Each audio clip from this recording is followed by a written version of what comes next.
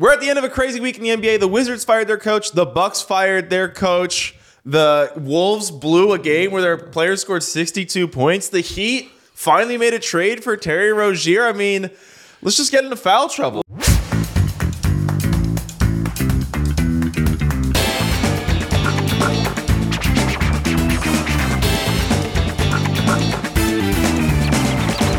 Into foul trouble. I feel like we're fouled out right now. I know. Embiid scored 70. I didn't even say it. This week has been crazy. A lot of these things happened like a couple hours after our other pod dropped, so it feels like they happened like weeks ago.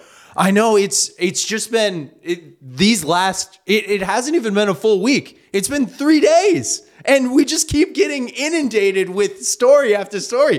The freaking Wizards fired their coach this morning. And kind of fired. He's now in the front office. Your Suns finally get a nice win over the Mavs, in a game where Luka, doesn't look the best, the fan thing, and that's not even a top 10 story this week. I know. I'm dying to talk about it, but we literally do not have place in the rundown to talk about this. Where do you want to start? Do you want to start in Miami? Do you want to start in Milwaukee? Where do you want to start with? I think we should start in Milwaukee. Absolutely. All right, so the Bucks fired their coach, Adrian Griffin, despite being the 3 seed in the conference. They followed that up with a 126-116 win over the Cavaliers, who've been pretty hot lately, and they just hired Doc Rivers on a $3.5, $40 million deal. Yeah, that just dropped this morning. What was your first reaction when you saw the Milwaukee Bucks have parted ways with Adrian Griffin? Oh, I mean, I thought it was coming. Yeah. I kind of thought it was coming. This season had a very David Blatty feel to it. Yeah, definitely. And they have such a great record right now, but the vibes were just kind of rotten from even the preseason. But it's weird, though, because the vibes between the players have seemed pretty good. Like the Giannis Dame, for everything else, seems like they like playing with each other. Yes. Or the early returns. Yeah, it seems like they like playing with each other, and this has really been the best offense that we've ever seen a Giannis-led team have, which has been really impressive on that side of the ball, but it's definitely been by far the worst defense that we've ever seen from a Giannis-led Bucks team. So how do you feel about Doc, though? Because I'm kind of out on Doc as like a championship. Here's my thing, coach. You don't have the right to complain about not having a top 10 coach in the league when you have a superstar, a mega superstar like you have in Giannis that has won you a chip. He's been a finals MVP. You go out, you get Damian Lillard. I can't imagine a more win now team than the Milwaukee Bucks. And you kind of set the table for that by hiring a first-time head coach. Once you do that, you've made your bed. And kudos to the Bucks for being willing to change on that, even though they've been relatively successful in the win column. But there's no better option right now on the market. I don't see where the better place to go would be than Doc Rivers. And at least it's a guy who, the one good thing you can say about Doc is, for the most part, take James Harden out of this situation. He's a guy that, at least from what I've seen, his players always respect him. And his players always, for the most part, like playing for him until he blows a 3-1 lead. Yeah, so I spent a lot of time trying to find this, but I could not find the article. I searched through many Google pages. So if anyone listening to this Foul Trouble podcast knows, last year at the beginning of the season for the Sixers, they were looking really good with Harden and Embiid, and an anonymous Sixers player told the media, "We're not going to win the championship because of Doc." Ooh. And I want to find that quote. I don't want to misquote it, but having watched like the Clippers collapse, like Doc, like that Nuggets series in the bubble, like why is Harrell playing so many minutes when he cannot guard Jokic and he's not giving you that much on offense? Like in the Sixers series, like really, that's all we have is this like kind of weird Harden and Embiid pick and roll. Like last year, the whole big adjustment was like, oh, we're gonna put Embiid at the foul line so he can read the defense and not turn the ball over as much. And the Sixers' clutch offense was still kind of a disaster. And it's looked so much better under Nurse. And I'm just like, I don't know, man. Like, Harden's doing pretty good in Clipperland right now. Like, it's kind of weird even blaming Harden. There's also that thing where Doc was like, well, after the All-Star break, James Harden stopped playing team basketball and he started playing me basketball. And I saw a Reddit user was like, James Harden's field goal attempts per games didn't change post and pre All-Star break. That is an insane stat. I feel like Doc is like, I don't want to say Doc's a bad coach, but at the same time, like, yes, he's getting the 1 seed, the 2 seed, the 3 seed quite a bit over the last decade. But look at the rosters, man. Yeah. Look at these rosters. I mean, he's got Lob City Clippers, one of the best rosters of the mid-2010s. The Clippers later in that year, like one of the best rosters then. Then he gets the Sixers, who have Joel freaking Embiid. And look at what he's doing right now. Yeah, the first year they had Ben Simmons. Ben Simmons was like a legitimate DPOY candidate. And then they get Harden. So it's like, I feel like there's more evidence he's hamstringing really, really good rosters in the playoffs than he is lifting them up. Having said all that, I'm with you in that right now the Bucks are 21st in defensive rating. They're coming in at around like 117, 118 points per 100. The Nuggets last year and this year are at 114.6, which was 17th last year, 11th this year. I think Doc can get them to that. Absolutely. I think they're a major candidate to jump up into the top 10 for the rest of this season from a defensive rating standpoint. And the one thing that I was dipping into the numbers a little bit, and I was really surprised from what Giannis is averaging right now. This is the first year since 2016, 2017, very, very early on in the Giannis experience for the Bucks, that the Bucks were not top 10 in transition frequency. First time since 2016, 2017 that they weren't top 10. Right now they're 21st in transition offense frequency. You've got maybe the best transition offense player of all time. That should be a relatively easy switch for Doc to kind of tinker with there. Also, their transition defense has been really, really bad as well. If you can tighten up the screws there, you're never going to get amazing, like, in-series adjustments out of Doc. I think the kind of playbook is laid bare there. But there's little tweaks that if you make them and you're Doc, you can just drastically raise the ceiling on an already very successful team. Yeah, and I think this like kind of goes back because we've had a couple pods like what's going on with the Bucks defense? And the one thing, because I feel like there's been a lot of like, well, they switched out Drew for Dame. And it's like, I feel like switching out the point guard should not collapse the entire defense, especially when I'm watching the games. And like, yes, Dame's bad on defense, but it's not for lack of trying. So I do think like switching up the coach, bringing in Doc is really going to like stabilize this team. I'm just worried what it looks like when this team gets into a 7-game series versus Nick Nurse or Eric Spoelstra.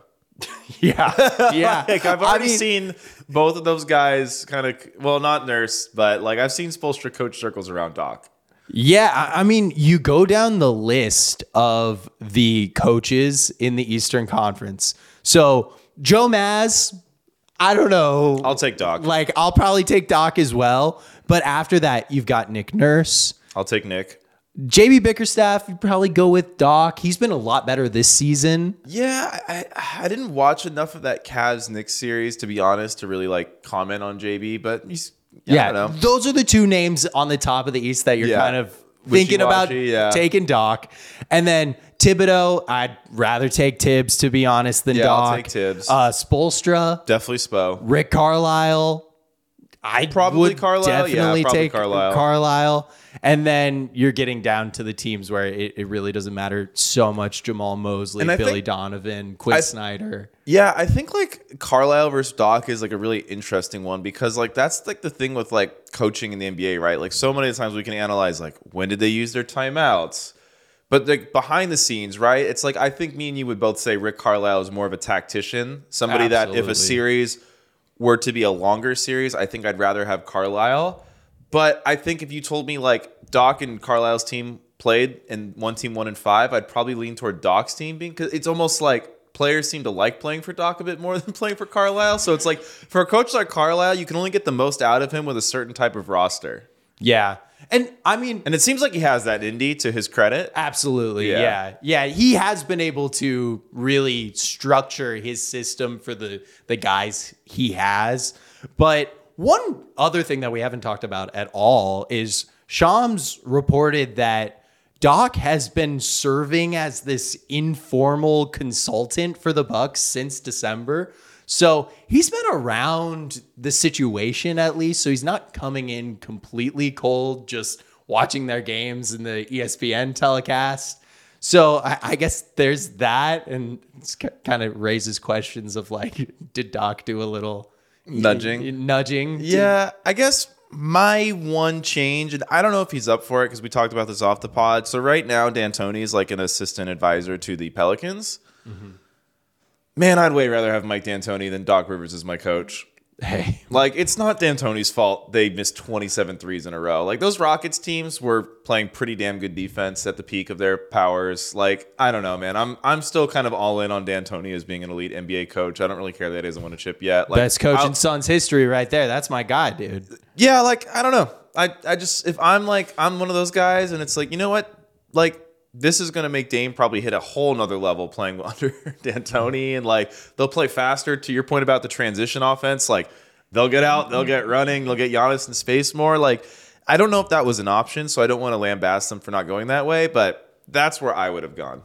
Yeah, that's what I was just going to ask you is, like, what is the perfect place? What are the alternatives? Yeah, Mike D'Antoni's 72, and I think at this point, he hasn't been in one of those like lead roles since his short stint as an assistant for Steve Nash in Brooklyn. So I'm guessing that he's probably just at the place in his career where he doesn't want to be the head coach of an NBA team, which I totally get it. Yeah. I think there's a part of Harden that leaves Brooklyn because he's like, why is he the head coach and why is he the assistant coach? Probably. Damn.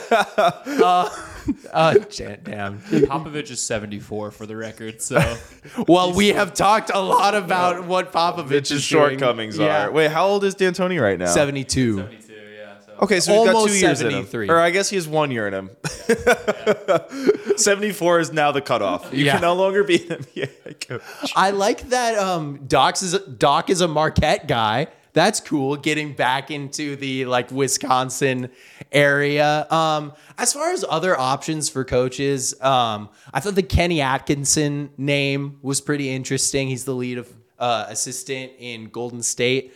Seems like he's kind of pegged to be the next guy that after Steve Kerr. So I understand why he wouldn't want to go there. I mean, the one name that I knew was not going to happen, which I would have loved to see just for the theater of it all, and I think he's a great coach, is just them crawling on their knees back to Bud. Oh, yeah. Well, is there like a weird, I don't want to go too down this rabbit hole. We have too much to talk about, but a fun hypothetical, some sort of weird world where the Lakers are like, you want Darvin Ham back? Yeah. And the Bucks are like, oh, yeah, over Griffin? Yeah, we'll do that. I don't know. Like, I wanted them to throw a second-round pick at Monty.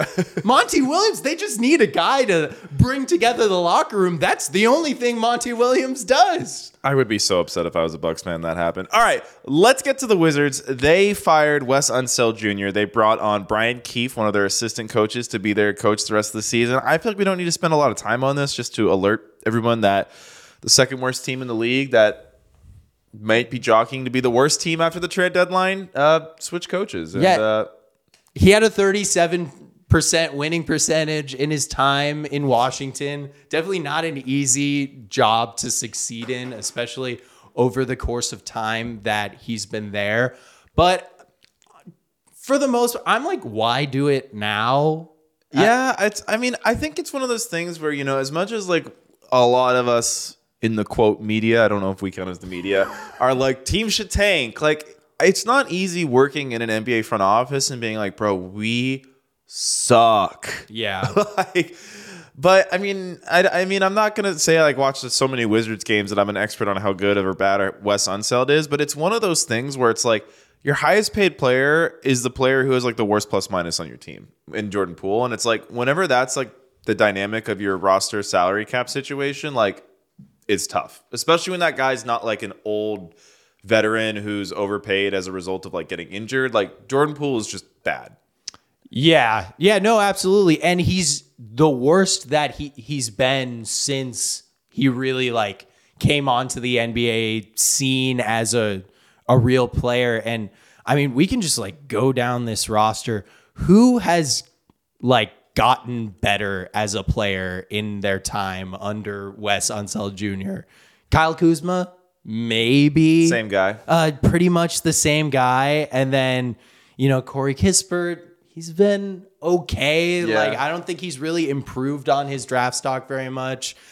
Denny's been okay. Hasn't really like solidified him. Like, I think if they tried to trade him, they get a first round pick? I don't know. Personally, I don't love speculating on like how much should he elevate these guys, because like there's always the reality like some of these guys might just suck.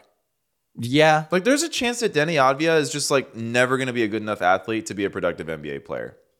Yeah, I mean, I kind of like him, but all I'm saying is like we haven't seen him we haven't seen the progression. Make players better, and that is the mode that the Wizards are in right now. Mm-hmm. They finally, after playing the like middle game with Brad Beal for so long, decided that they're going to turn it around and try to rebuild in the way that we've learned as NBA fans works.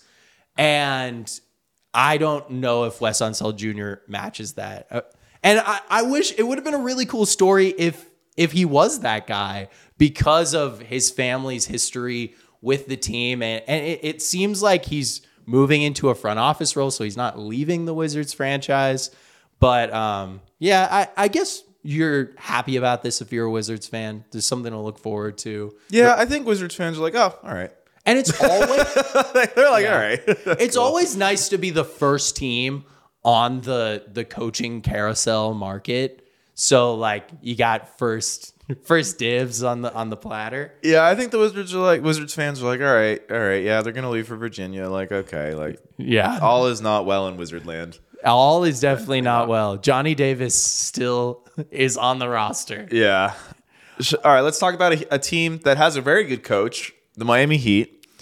They traded Kyle Lowry and a protected 2027 first-round pick for Terry Rozier. So, including last night in Rozier's debut, the Heat have quietly lost 4 straight, and they have Rivals Week Celtics tonight. Dun-dun-dun-dun. You know they're going to come out and just rout the Celtics. I don't know. So, Rozier is averaging 23 points, about 4 rebounds, 6.5 assists. His contract, $23 million this year, about 25 next year, 26.6 the final year, which is partially guaranteed.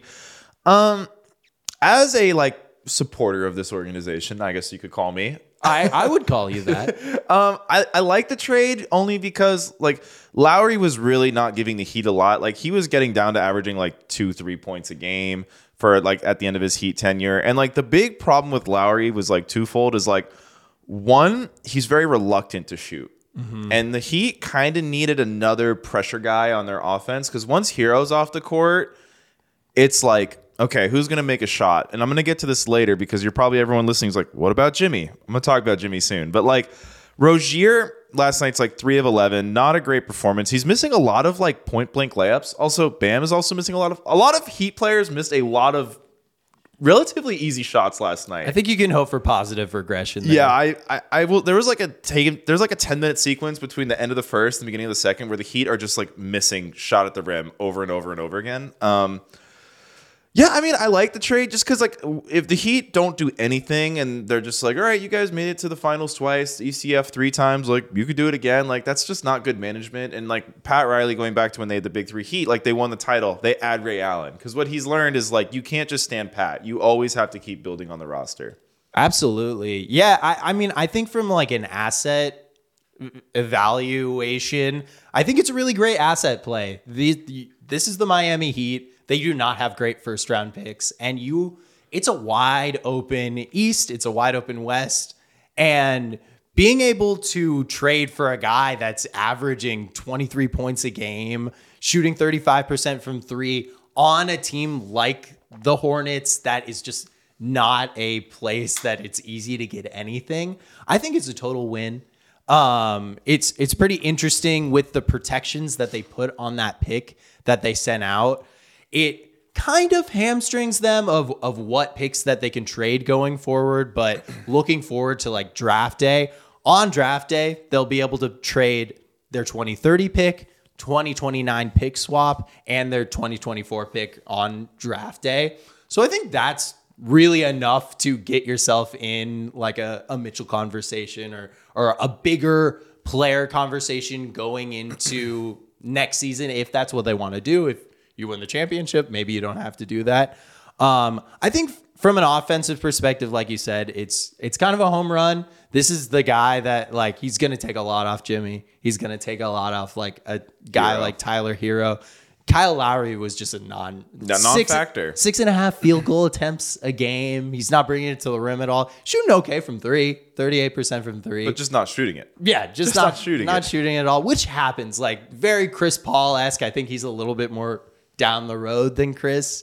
But I am interested. How do you feel about the Hero Rozier defensive backcourt? I'd be more worried if I hadn't already seen the Hero Duncan court work out well enough for the Heat to get to the finals a couple times. This is what I want to talk about. So the Heat lose 105-96 to Memphis last night. And I'm like, what are we doing? So Jimmy Butler has 10 field goal attempts and he has 8 free throw attempts. So basically Jimmy Butler shot the ball 14 times. I was like, why does Jimmy just not shoot in the regular season? Why does this guy just not shoot? So I was like, is this just me thinking? So I'm looking at his playoff game log, and basically Jimmy Butler goes from almost never shooting over 16 times a game to always shooting over 20 times a game. That's the big adjustment the Heat have made the last 4 postseason runs, is they're just like, Jimmy, shoot more. So Jimmy is still 88th percentile in points per shot attempt. So basically, like, when Jimmy shoots, the team is better. And this is what I'm talking about, where it's like, you're not really taking a load off Jimmy when Jimmy's not doing anything in the regular season when it comes to scoring. So he's at his lowest usage rate with the Heat at 25%. So again, like, he's still a stupidly efficient points per shot attempt because he's shooting better from 3. He's being assisted way more on all of his shots. He's worse at the rim than he's been in a while, but he still gets fouled all the time, and he's shooting 88% at the free throw line. Concerning number, his and one percentage is down 10%. Ooh, wow. And his rim numbers are down. So there's a lot of numbers with Jimmy because I've kind of done this thing. There's been this perception that the Heat are just like, they'll wake up in the playoffs, but it's not reality. The first year Jimmy was there, they were good in the regular season. They were good in the playoffs. Second year, they were bad in the regular season. They were bad in the playoffs. Third year, they're the 1 seed in the regular season.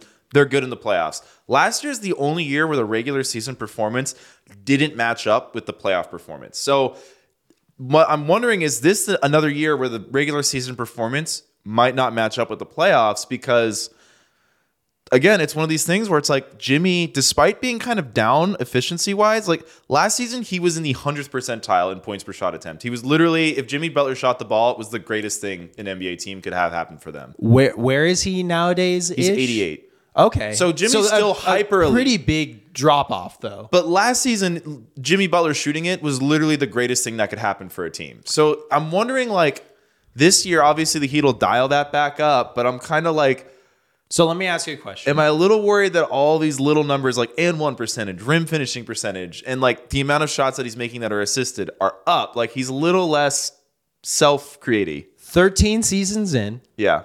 A lot of those seasons, he was playing under Tom Thibodeau, which we've seen what that does to players over the course of their careers.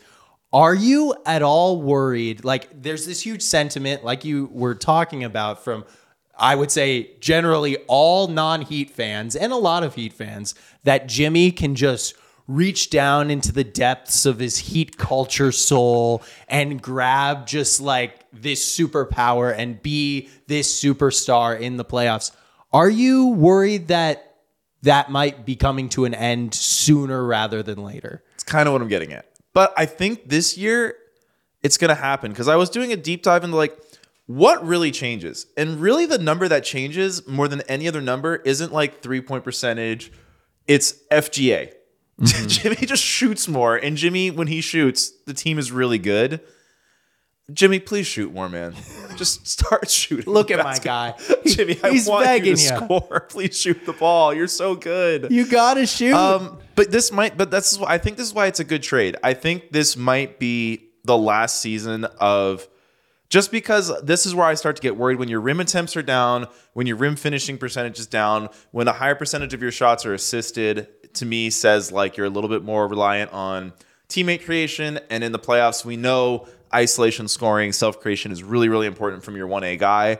So I'm wondering if the Heat are kind of like, this might be the last really, really good run we have with this group, especially with the way they're kind of performing the regular season. Because last year it was a lot of like, Bam playing, Hero Jimmy out, Hero playing, Jimmy out. But this season, we've lost like 4 straight games where you go to the starting lineup and it's like, oh, there's Bam, there's Hero, there's Jimmy. Like, what the fuck happened? Yeah. And I love the trade too. Like, I think it's really great value for them, like I said. And we haven't even mentioned Terry Rozier still has 2 years on his contract after this. So it's not a rental by any means.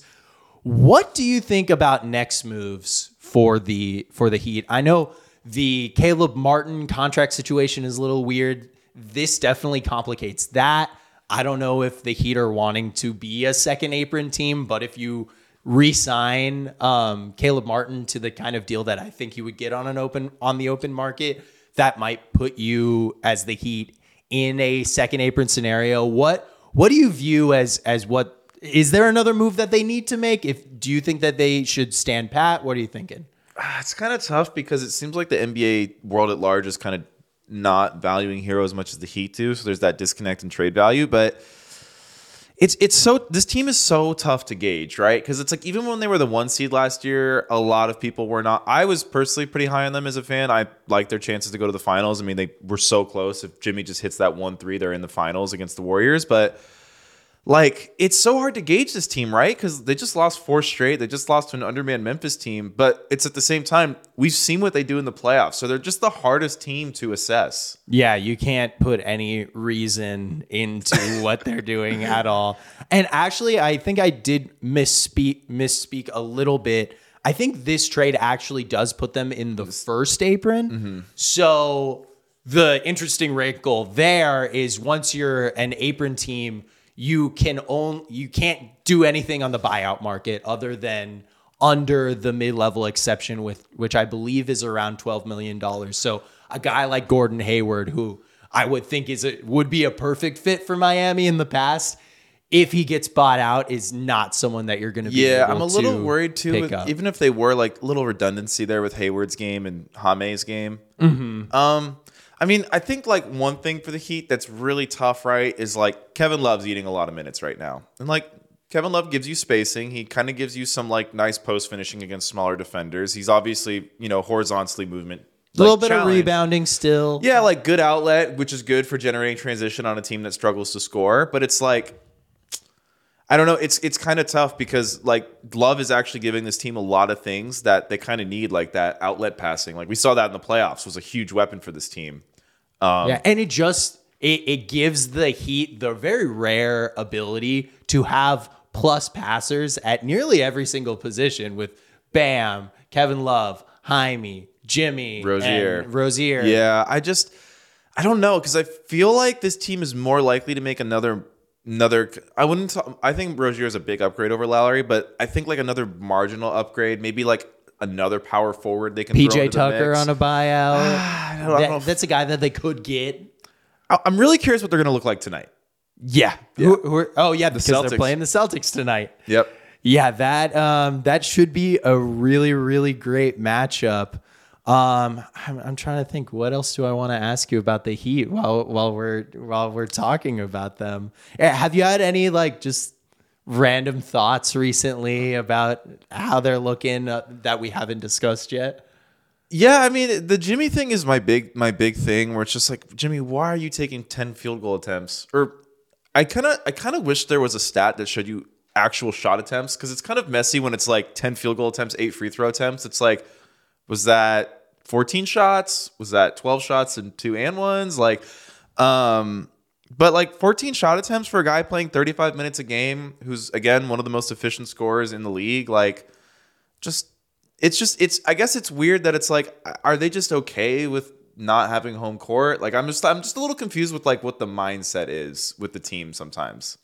Yeah, I understand that, and I think that's a reasonable place to be. So let's look at the East. just as an entirety.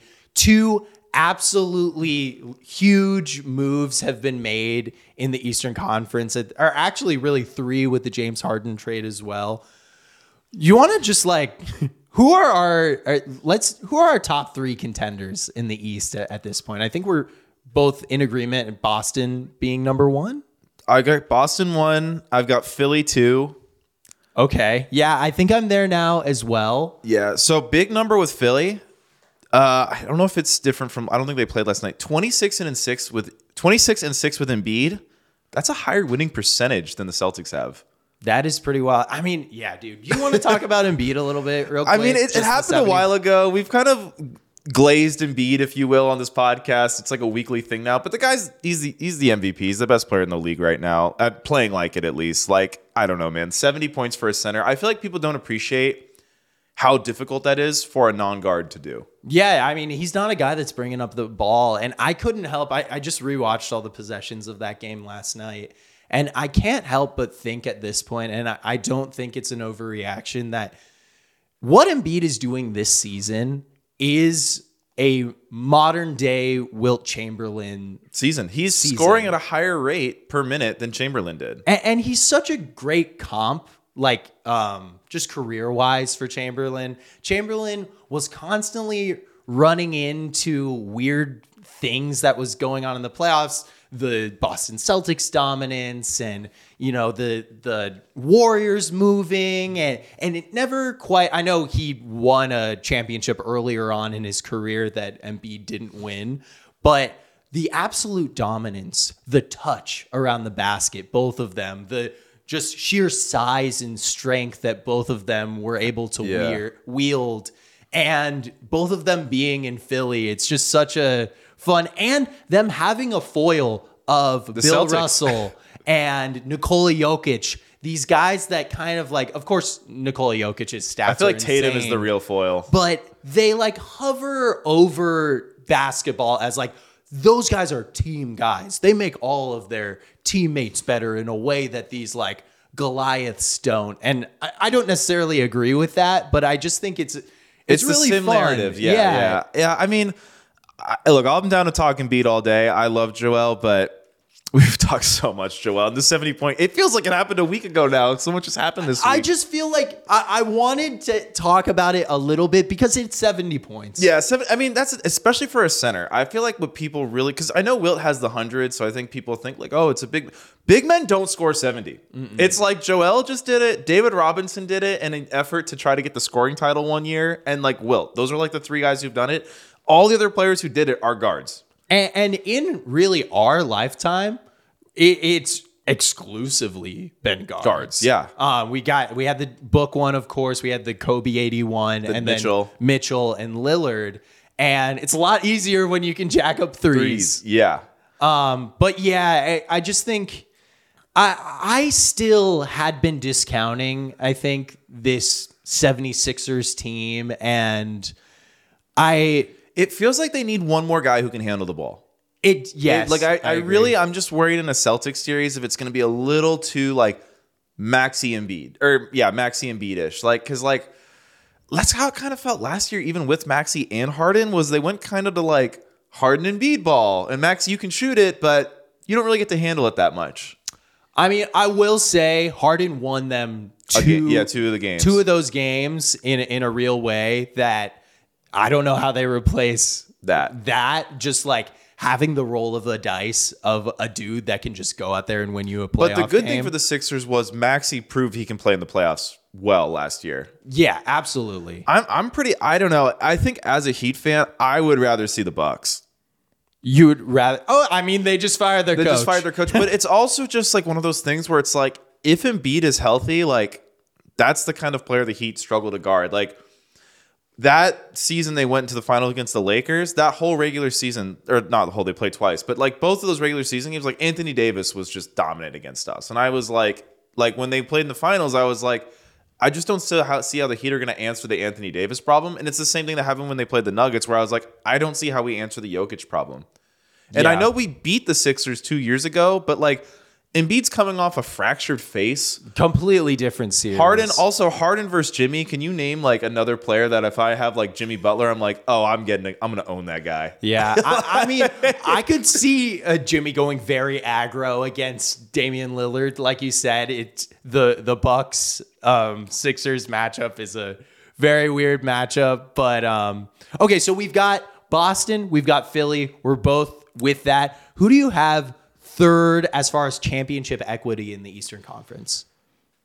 Dude, it's so hard to pick between the Heat and the Bucks because it's like my heart and my like, okay, I just know the Heat are going to beat them if they play. I'm going to go with the Heat. Fuck it. I don't care that they're 6 right now. Like, I don't fear the Bucks at all as a Heat fan. Like, I don't know. It just feels like we have their number. Yeah, I'm going with Milwaukee. I agree with you about that matchup in particular. The Milwaukee-Miami matchup, I think that is like a total upset waiting to happen. The Damian Lillard addition makes it even more of a bad matchup for them. But I think if they miss each other in the playoffs, like it's kind of weird that they've played so many times as it is.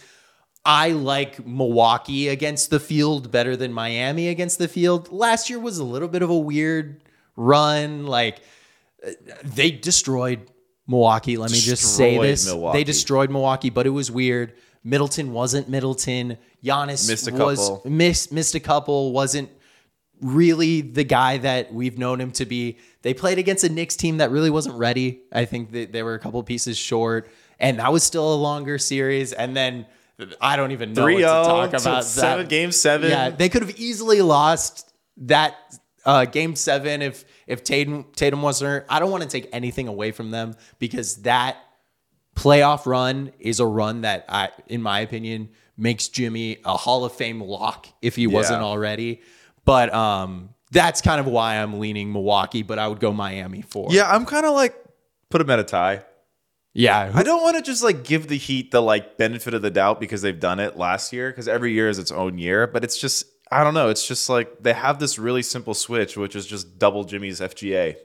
Yeah, well, the team go way better. The cores of these teams are roughly the same, other than Dame. Yeah. Okay, so we've got the same 4. Who do you have as? We'll stop it at 5, but I want to know who do you have as your 5th best contender in the Eastern Conference? So it's the Knicks, Cavs, or Pacers. Knicks, Cavs, or Pacers? Like I want to say the Cavs, but just seeing what the Knicks did to them last year and seeing that I think the Knicks are even better this year, I got to go with the Knicks. I'm right there with you. I love what the Knicks have done this year, and I think I really, really think they're going to end up being the Bruce Brown team. It just contractually, it's a really easy trade to make happen, and I think they might be even deeper than the Celtics. Not as far as top end talent, but just talent as a whole. I love what they got going over there in New York. I do want to say though, I could see the Cavs beating them. There's a world where Donovan Mitchell is just I still think Mitchell's better than Brunson personally. Like I think Mitchell's very slept on. Like I'm with you, dude. I could see a world where Mitchell just kind of goes ballistic because he's done it in the playoffs before. This isn't like a thing that has never happened. My thing with the Cavs is we have yet to see their 2 backcourt stars and their 2 frontcourt stars work together in the playoffs. In the playoffs, yeah. And but such a small sample size. We've kind of seen it in the regular season, but like when you think about the fit of 2 small guards and the fit of 2 bigs that can't shoot, yeah. Like any other team, if you take the names away from everybody, you're like, an NBA like super fan is going to think like, yeah, that's probably not going to work. The fit in both places is weird. So I definitely will favor the Knicks over the Cavs for that reason, but the Cavs have the best player. Yeah, I think the Knicks are a better overall team. I think they're even better than they were last year with the OG trade, but man, Cavs are hot. They're 8-2 in their last 10. They are. They were dead to rights. We were ready. I had Donovan Mitchell traded 17 times already. Oh, man. All right. I guess the final thing that happened this week, and it feels like it happened so long ago because they've since beaten the Hornets, the Wolves. Okay. You got to mic up. Max. Max, how are we? What's the Wolves temperature right now? Our resident Timberwolves fan. Yeah. So Obviously, that 62-point game was rough. I actually didn't watch it live, but I was just following it like as I was doing other stuff. As Chris Finch himself said, terrible, disgusting defense. At a certain point, it became clear they were just letting Cat hunt shots and not fucking getting back in transition at all. Terrible defense. They did it to themselves. Obviously, also, important context is Ant was sick that game, so that's why his stat line was like 9-3 or something. Like, it was terrible. Yeah, it was really depressing. It feels like a lot of teams, like the Thunder, are getting super hot right now, whereas the Wolves are just like... So the Thunder are the 1 seed now. They've overtaken you guys. You have the same record, but I think they have the tiebreaker. Yeah, no. I saw a graphic on Instagram the other day that said OKC takes the 1 seed, and I'm like, well, I mean, technically it's the same record as the Wolves. Yeah, but, I mean, the Nuggets are a half game back as Yeah. well. It's virtually a 3-way tie atop the Western Conference right now. It But was super depressing. And then I should say that yesterday I watched the Wizards game, and they barely beat the Wizards, bro.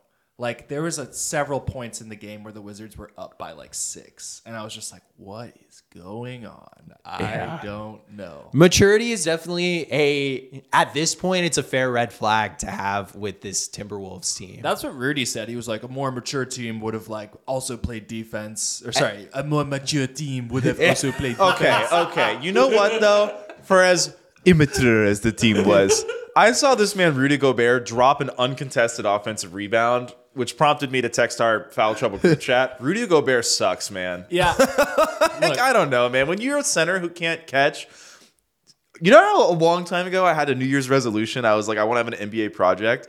I forgot one that I had actually thought of. The effect of a bad offensive center on your transition defense. Because if your center can't catch or finish at the rim for whatever reason, and he's now at their rim while their team is running, that has to hurt your defense. Rudy Gobert, secretly bad defensive player. Okay. No, I am not kidding. That man is going to win the Defensive Player of the Year award. I will say he looked very tired that game. I think that what you saw as a casual Timberwolves was Rudy being tired. The Frenchman had a little bit too much escargot before the game, and he was sleepy. Too much garlic and butter sauce. too much.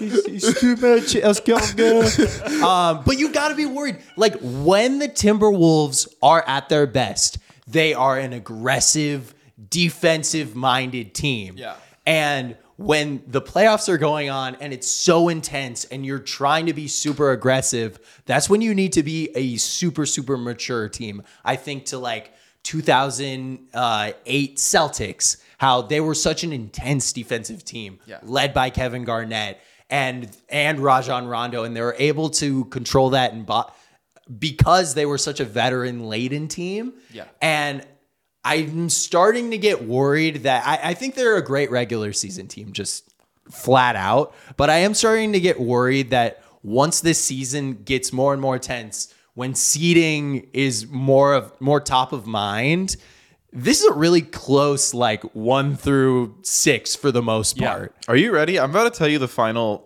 4 standings for the West.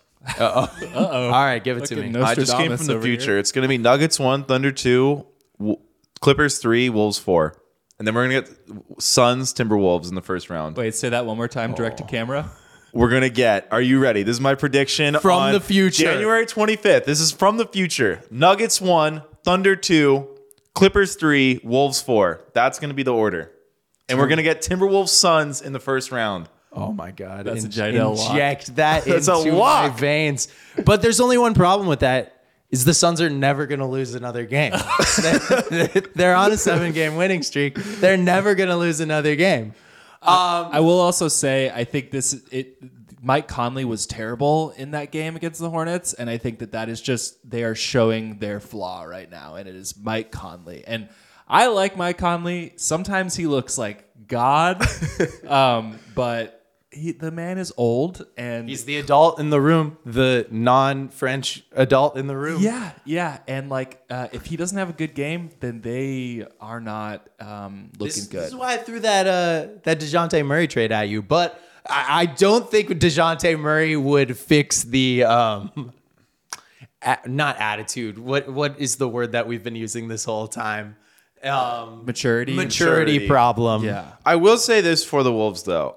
I know it's the Wizards, and I know they didn't beat them by a lot, but I do like that they won their next game. Yeah. I like that. Yeah. Just don't look at Cat's stat line. Oh, I know Cat was bad. I did look at Cat's stat line, but I think like for someone like Edwards, I'm a little surprised that we had you said he was sick, but I'm surprised we even had an Edwards game where they're thinking about running up Cat's points to one up Joel Embiid, which is like a weird old beef that I thought was squashed, but I'm all for it coming back. All the big men, they keep their beef. Yeah. I feel like Ant, though, clearly is not the most mature guy from everything we've seen from him on social media, but it seems like really does care about winning. So Yes. I could see that being more of a big learning moment from him, and then instead of being something there, he's like, "Oh, I don't like my coach calling us out." He kind of does seem like the kind of player that appreciates a coach like Chris Finch calling out the whole team. So, in terms of like fork in the road, does this crush the team or kind of galvanize the team? I think this could be kind of a galvanizing moment. And even though I do think they're going to drop to 4 in the standings, that's really more a result of like they were playing like 900 basketball for like the first month and a half of the season. And the West That's just is hard to maintain. just like is filled with absolute monsters, including the Timberwolves. Yeah, yeah.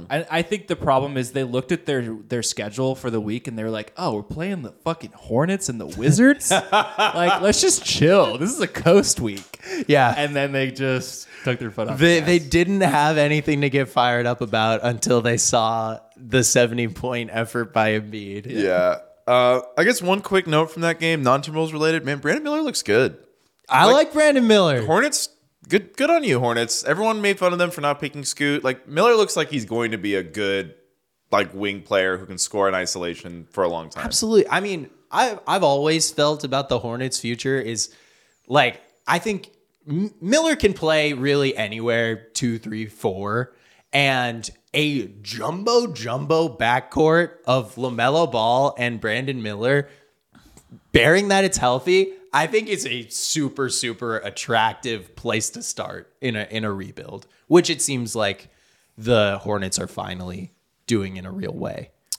Also, I wanted to say earlier, Rozier in a Heat jersey is kind of sick. Yeah. Kyle Lowry in a Hornets jersey, sad. It's so Tony Parker. For some reason, the most sad, like, aging veteran in a random team's uniform jersey for me will always be Olajuwon in a Raptors jersey. Oh, yeah. It's like, Jordan as a Wizard was putting up, like, 20. He's kind of badass. He's like, fuck it, I'll be a player again. I won't even be the GM. But, like, Olajuwon in a Raptors jersey, especially when they're wearing those goofy purple ones, is like, dude, what happened to you, man? Patrick Ewing in the Sonics or Magic jerseys. That's a sad one, too. That hurts my heart. That man should R.I.P. Lowry, man. We're putting him out to pasture, I guess. Yeah. I think it's probably done for Lowry. But you know where I could see him going if he's bought out? I could so see him going to the Lakers. Like, I think the Hornets should keep him. I think hate that. LaMelo Ball needs somebody like that in his life for the next 6 months to be like, dude, Yeah. what the fuck, man? You guys are 10 and whatever. Like, if He's you're honestly perfect. if you're backcourt that mate. guy, LaMelo, like, you're 10 and 32. This roster's honestly to start the season, like, not that much. Like, if LaMelo's as good as he's supposed to be, like, this team should be better than 10 and 32. I mean, he's missed so much time this year with, I think it was an ankle injury. He's missed like 25 games or something. But like I was wondering, there's been a lot of like Kyle Lowry's just going to get bought out. Gordon Hayward's going to get bought out. Is the new Hornets ownership really going to just come in and eat $60 million just off rip? It's a good question. Like, that's a lot of money.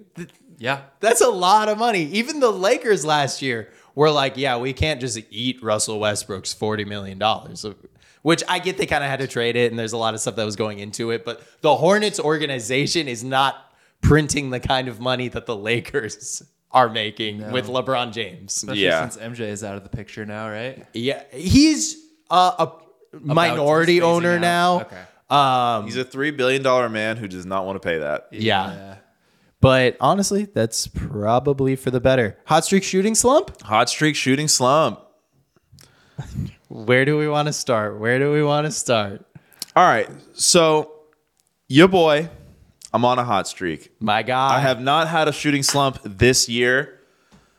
Tuesday, put out my new video on the Jidel main channel, and it was my best performing video in like 7-8 months on the first day. So really, really, really good. I had some great sushi for my dad's birthday. The football game. It's weird we do hot streak shooting slump now on a Thursday. It's all misaligned because now we're going all the way back to last Sunday. But the week is just a human construct. Just a great weekend of football. Honestly, a great fun weekend of basketball. I had a lot of fun. The day the Timberwolves collapsed, our group chat was going crazy. The Embiid 70 point. Then the wait a second cat has 60 points. Wait a second cat got benched was a really fun day to follow. That was a very live day. I had a hint of a shooting slump though. I had to bring it up because I feel like LAX, man. Ooh. I'm picking up my boy Ian from LAX, and like it's just so for those of you who've never been to LAX, it's basically like a big loop, and then all of the 7 terminals are on this loop. And they're adding another terminal that's going to be a shuttle away. And then, like 2 years ago, they moved the Ubers away from everything. And I swear, Patrick, I don't know how you feel. Do you feel like since they added the Uber area, the traffic's been like 1,000 times worse? No, I actually, I don't know if it's I like feel like it's anecdotal. roughly the same, to be honest. LAX on a weekday night, it takes almost 40 minutes to get through the loop. Yeah. It is insane how bad the traffic is at LAX airport compared to like every other airport.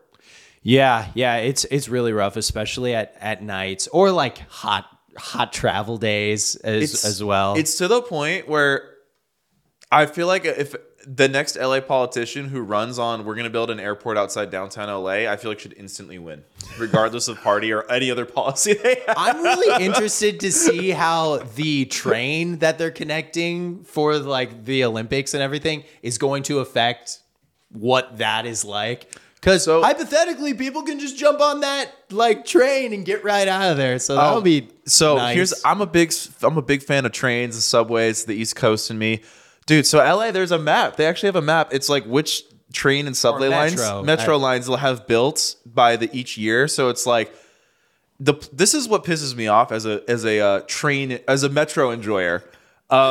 This plan goes till 2060. So it's like 50% of it's supposed to be done by 2028 in time for the Olympics. And then the last 50% is drawn out over like 30 years. Jesus. Odds that never happens. And then also, here's the other big bugaboo as a very selfish, but the part of the city I used to live in / want to move back to, West Hollywood, it doesn't get their metro line till 2052. I know, that is crazy. Mind you, this is a part of the city that isn't near any freeway. It needs the metro line more than almost any other part of the city. Yeah, I'm with you. What are we doing? Yeah. And let alone, you're bringing up all of the like feasible stuff. There's so many bars down there. Yeah. Like, no, but public safety. Just go straight there. Public safety wise, it's like literally one of the most popular areas in the city for nightlife. Public safety wise, it should be one of the first areas to get the metro line. Also, I will say, like, it's the part of LA that is most similar to like Manhattan in terms of like density of restaurants and bars and like walkable spaces. Yeah. Like it makes the most sense to have subway stops be there. Yeah. And there are none.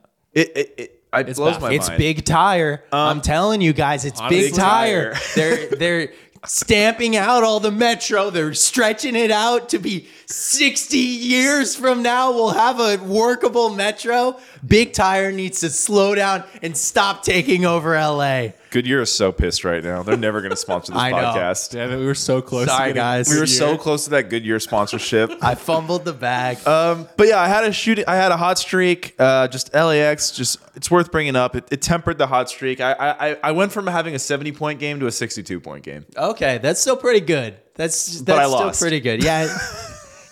Hey, there's nothing wrong with that. There's nothing wrong with a 70-point game while losing. Yeah. I love that. Okay, well, me, I had a hot streak. Let's go. Did we know that? I had a hot streak. Nope, we knew that. And here's the reason why you knew that. Because of KD? 52, 40, Ooh. 43, Ooh. 46, Ooh. 52 from Booker against the Pelicans, 40 from Durant against the Pacers, 43 from Durant on a back-to-back against the Bulls, and a 20-point comeback. And then last night, I finally got my sweet, sweet revenge against the Dallas Mavericks and that whiny ass European jumbo guard Luka Doncic. Oh my God. It was just so nice to see them fumble like a 15-point lead and him to just start crying over and over and over again while Devin Booker scorched him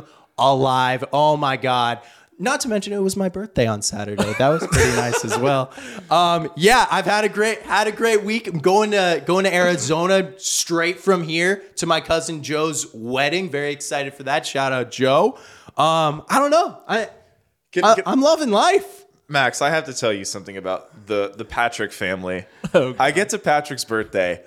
Patrick's brother, Patrick's sister, Patrick's girlfriend, Patrick's brother's girlfriend.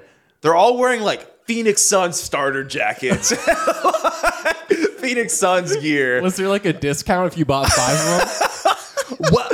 You guys were decked the fuck out in Suns gear. It was so In our defense, on the little poster that I made for my birthday celebration, I'm a twin for those of you that don't know, for me and Thomas's birthday celebration, it said, wear your favorite sports gear. So what do you think I'm going to do? I'm going to wear my beautiful Cardinals? Devin Booker Hey, shout out sunburst. Shout out to your other brother who wore a Dwayne Wade jersey. That's true.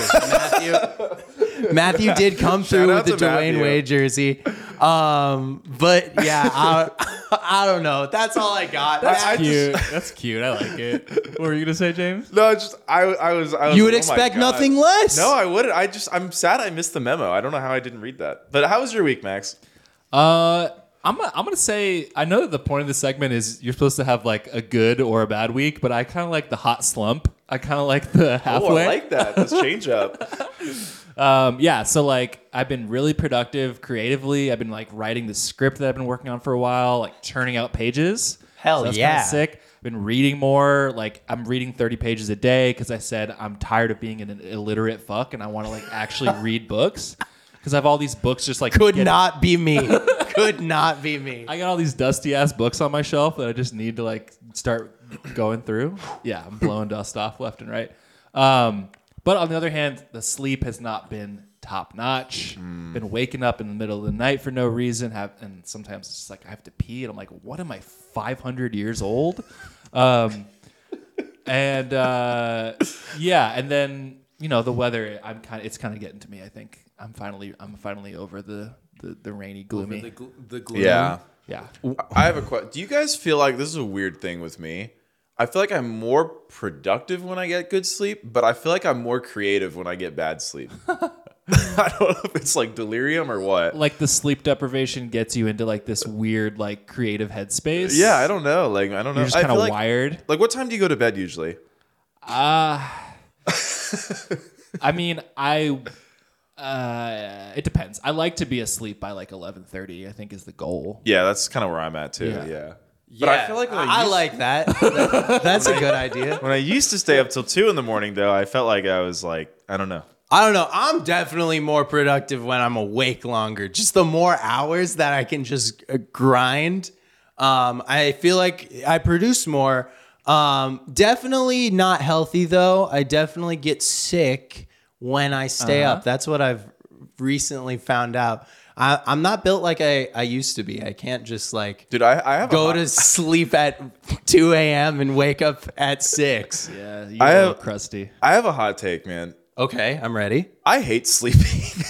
Oh, Wow, that is a hot take. I like being awake. When you're Normalize liking being awake. I'm with you, dude. I get my 8 hours. I've read so much on the importance of sleep and sleep quality, so like I value it because it's important. But I wish Mother Nature. I wish it wasn't good to sleep. Yeah. wow. We got any nappers in the room? I'm not a nap. I'm not a guy. napper. No, I can't I nap. don't take naps. No. Ever since Drake told me he didn't do it, I stopped doing it. I will do anything Drake says. Absolutely. You just have this like binder where you've written down everything Drake says that you can and can't do. You just live and die by the rules of Drake. If the Heat play the Raptors in a playoff series, I just start sweating balls. What do I do? What do I do? All right. We can call the episode there. Yeah. I'm Patrick, and this is James. This is Max. Yo, what's up? Thank you guys for watching the Foul Trouble Podcast. We are going to be virtual the next week as Patrick is taking a trip to Cleveland to hang out with the Cavaliers. I'm coming for you, Donovan. And I'm headed to Miami to take a trip with the Miami Heat. To see Heat Suns live. I am going to see Heat Suns live. Patrick and I will put something on the game. So we'll get a nice behind the scenes of Cavs and Miami World on the next maybe episode or the one after that. Schedule might be a little bit different. We might be on I think we're posting Friday and Monday next week, but we'll let you guys know, and we'll see you on the next one. Peace.